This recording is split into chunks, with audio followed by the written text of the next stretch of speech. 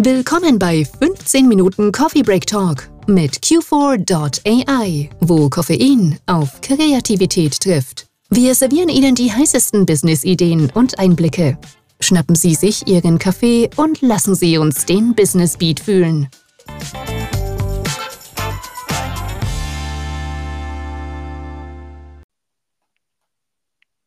Hallo, hier ist Ralf von Q4.ai und heute wieder mit unserem 15 Minuten Coffee Break Podcast. Heute das Thema Agilität, nochmal das Thema Agilität und im Zusammenhang mit dem zweiten Schlagwort digitale Transformation. Ich möchte beide zusammenbringen und dazu habe ich einen Gast eingeladen, eine Expertin, die dazu ziemlich viel zu sagen hat und sehr viel sagen kann. Und bevor ich jetzt die 15 Minuten verschwende, würde ich gerne, hallo Maria, dich vorstellen und vielleicht kannst du dich selber ein bisschen vorstellen. Hallo Maria. Hallo Ralf, vielen Dank, dass ich heute hier bei deiner Episode dabei sein darf. Genau, mein Name ist Maria Jose Perea Marquez. Ich bin, was ich immer wieder sage, Spanish Immigrant by Birth and Digital Immigrant by Choice. Und ich habe LD7 vor circa 5 Jahren mit 2 Geschäftsfreunden gegründet. Und wir verschreiben uns der digitalen Transformation. Also wir helfen Unternehmen dabei, in ihren Geschäftsmodellen Technologieeinsatz zu wählen, der nachhaltig ist und damit auch für den Geschäftserfolg beiträgt. Das machen wir in Projekten, das machen wir in Initiativen für diese Unternehmen, um den Wirkungsgrad zu maximieren. Das hört sich genau das an, wo wir auch mit Q4.ai so ein bisschen angedockt haben. Und wenn wir jetzt gerade zum Thema Agilität sprechen, wo genau siehst du so den Framework und wie kannst du da andocken, wenn es um digitale Transformation bei Unternehmen geht? Also mit den Technologiesprüngen, die wir heutzutage erleben, die nun mal wirklich an Geschwindigkeit extrem zugenommen haben, greifen einfach herkömmliche Projektmethoden, wie wir sie vielleicht vor 10, 15, 20 Jahren kennengelernt haben, nicht mehr. Gerade wenn es darum geht, einigermaßen schnell auf sich verändernde Rahmenbedingungen zu reagieren, müssen Unternehmen agil vorgehen, auch in ihren Projekten. Und ich selber habe mich vor einigen Jahren mit agilen Frameworks beschäftigt, um auch selber die Methoden, die wir verwenden, weiterzuentwickeln und habe mich ganz bewusst für zumindest mal ein agiles Framework entschieden, weil es genau das im Prinzip bringt. Wir können mit Design Thinking Methoden Kundenbedürfnisse vollumfänglicher erfassen. Man kann schnell ein erstes Produkt entwickeln, was typischerweise Minimum Viable Product heißt. Wenn das dann entwickelt ist, was dann dazu führt, dass dann das Unternehmen bereits erste Ertragserfolge einwirtschaften kann, kann man das inkrementell weiterentwickeln. Und was ich persönlich eigentlich als eines der größten Vorteile von agilen Frameworks sehe, sind Lean Agile Führungsprinzipien, die auf Coaching von Menschen in Organisationen und lebenslangem Lernen basieren. Und das ist ein Stück weit für mich der Garant, dass Technologieeinsatz in Geschäftsmodellen und damit auch in Organisationen zu einem nachhaltigen Geschäftserfolg beitragen kann. Du siehst mich jetzt nicht gerade, aber mein Herz springt natürlich gerade höher, wenn du sagst, dass das zu Erfolg beibringen kann, weil mit Q4.ai bieten wir genau das unter anderem ja mit an, das lebenslange Lernen, das Coaching mit an. Aber bevor wir darauf vielleicht kommen, kommt mir gerade so 2, 3 Fragen nochmal im Sinn. Also du hast 2, 3 Methoden genannt und wenn ich mich an meine Zeit zurückerinnere, die in der Beratungszeit, wo ich bei kleinen mittelständischen Unternehmen aufgetaucht bin und gesagt habe, wollen wir nicht mal agile Methoden einführen, haben die mich immer abgewimmelt, was ist denn das? Was für ein Zeugs ist denn das? Das kommt doch nur aus der IT. Jetzt hast du 3 Methoden genannt, vielleicht kannst du mal so diese ein oder 2 Methoden so ein bisschen erklären, sodass vielleicht auch KMUs noch gezielter drauf springen können und das verstehen. Also agile Frameworks basierten ja mal auf dem sogenannten Agile Manifesto, was glaube ich auch auf eine eigene Website hat. Und da hat man sich im Prinzip, was die Werte eines solchen Frameworks angeht, verständigt. Was ich mal gemacht habe, ist, ich habe mir sämtliche agilen Frameworks mal angeschaut, die vor etlichen Jahren, das war so 2008, 2009 herum, existiert haben. Und natürlich, ja, da kann man deinen Ansprechpartnern in den Organisationen, die du dazu befragt hast, sehr recht geben. Damals basierte alles das, was man rund um Agilität entwickelt hat, darauf, dass es angewendet wird für Softwareentwicklung. Also in IT-Organisationen für Softwareentwicklung. Dann haben wir festgestellt, mit dem erhöhten Technisierungsgrad von Geschäftsmodellen, dass man durchaus auch diese Methoden, die man in der Softwareentwicklung relativ erfolgreich angewendet hat, dass man diese auch für das Gesamtunternehmen anwenden kann. Und ich habe mich dann bewusst dann auf die Suche begeben und habe mir mal angeschaut, welches agile Framework ist denn wirklich umfassend für die Organisation, für die gesamte Organisation in einem Unternehmen anwendbar und bin dann auf SAFe gestoßen. SAFe ist die Abkürzung für Scaled Agility Framework. Und was dieses Framework auszeichnet, was es mittlerweile jetzt seit kurzem in der Version 6.0 gibt, ist, dass man bewusst darauf eingeht, alle Bereiche in einem Unternehmen anzugehen. Ich mache auch gleich 2, 3 Beispiele. Und ganz bewusst auch anerkennt, dass Initiativen, Vorhaben, die einen Change hervorrufen, in einer Organisation durchaus eine andere Geschwindigkeit benötigt als das Daily Business, die normale Run Rate, die ein Unternehmen in den Operations-Bereichen gebraucht. Das heißt, SAFe war auch, sagen wir mal, ein Verfechter, dass man Organisationen in 2 Geschwindigkeiten aufbaut. Okay. Und die Fokuspunkte gerade in der letzten Version, in dieser 6.0er Version, was ich persönlich sehr zutreffend finde für die heutige Zeit, ist erstens, man organisiert sämtliche Aktivitäten rund um einen Wertbeitrag. Das heißt, alles das, was, sagen wir mal, rund um auch die Feature-Definition, rund um die Story-Definition, um Anforderungen zu entwickeln, basiert auf einem Wertbeitrag, den man im Design-Thinking-Prozess zuordnen kann zu einem Kundenbedürfnis. Das zweite Thema ist, was ich persönlich sehr interessant finde, dass jetzt ausgerechnet dieser Aspekt in den Vordergrund geraten ist. Das existierte vorher bereits auch schon, aber Flow im Sinne einer kontinuierlichen Entwicklung und Verbesserung ist jetzt in SAFe 6.0 im Vordergrund. Und der letzte Punkt, und das ist der Anknüpfungspunkt zu dir, Ralf, dass Führung, auch die Rollen in SAFe 6.0 als Coaching verstanden wird. Das hat dann den charmanten Vorteil, dass dann Rollen auch dann verändert werden können, dass man swappen kann. Ja? Wenn ich heute vielleicht ein Stakeholder in einem Projekt gemäß SAFe bin ich vielleicht morgen, weil ich einfach andere Kapabilitäten habe, ein Scrum Master oder ein Product Owner. Und das sind so ein Stück weit die Möglichkeiten, die man in einem solchen Coaching-Gebilde viel besser abbilden kann, als würde man sehr starre Prinzipien zur Organisation eines Vorhabens oder einer Initiative folgen. Ziemlich spannend. Und da wir hier nur zu zweit sind und keiner zuhört, wie bereit sind denn die Unternehmen dafür, sowas auch wirklich mit einzugehen und mitzugehen? Aus deiner Sicht, aus deiner Erfahrung? Also das ist, ich hoffe, es hören irgendwann einmal Menschen zu. Das ist, also fangen wir mal damit an, dass die Begriffe, die sind sehr wohl bekannt. Okay. Ja? Und zwar eher tatsächlich, so wie du das auch erfahren hast, eher in einer Abgrenzung, so nach dem Motto, das ist ein IT-Thema. Ja? Was soll ich denn in einem Geschäftsbereich mit Agilität? Die Begriffe sind bekannt.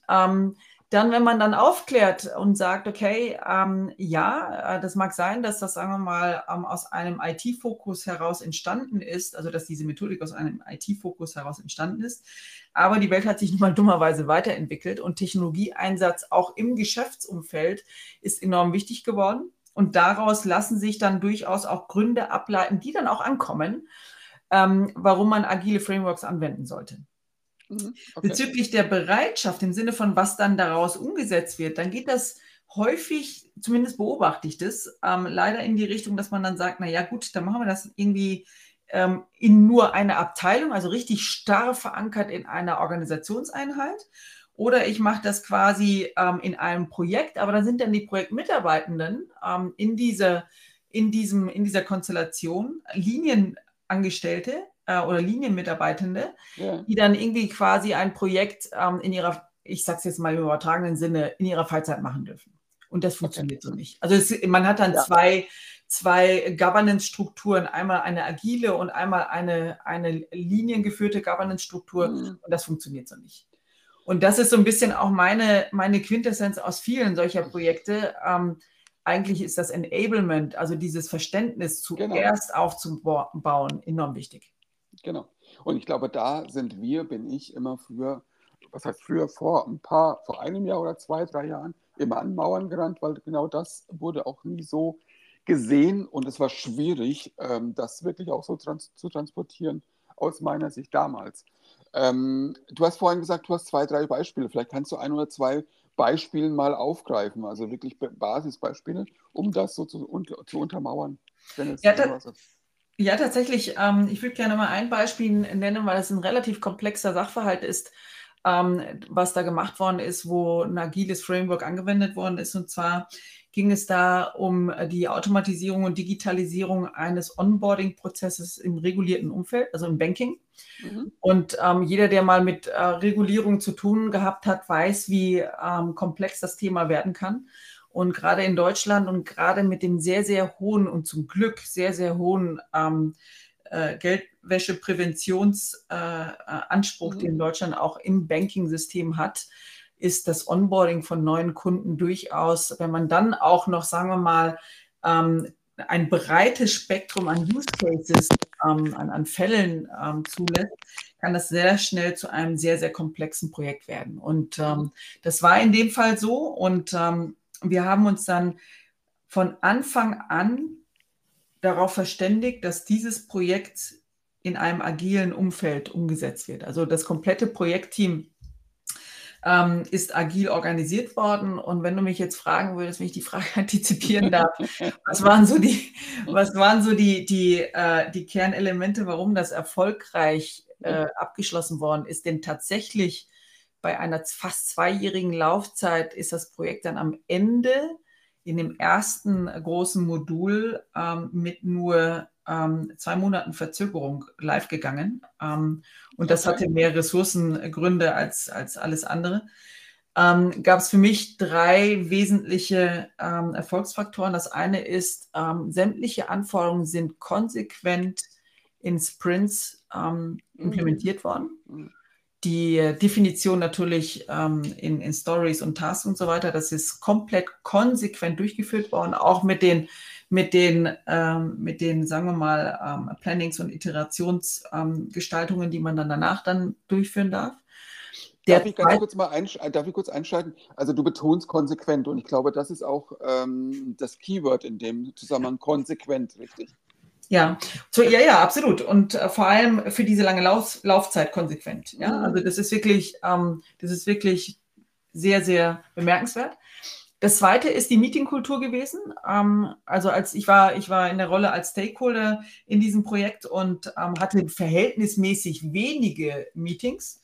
Aber die Meetingkultur ist komplett im Prinzip agil aufgesetzt worden, also mit Stand-ups, mit Sprint-Plannings, mit PI, also mit Product Incrementation Plannings und so weiter und so fort.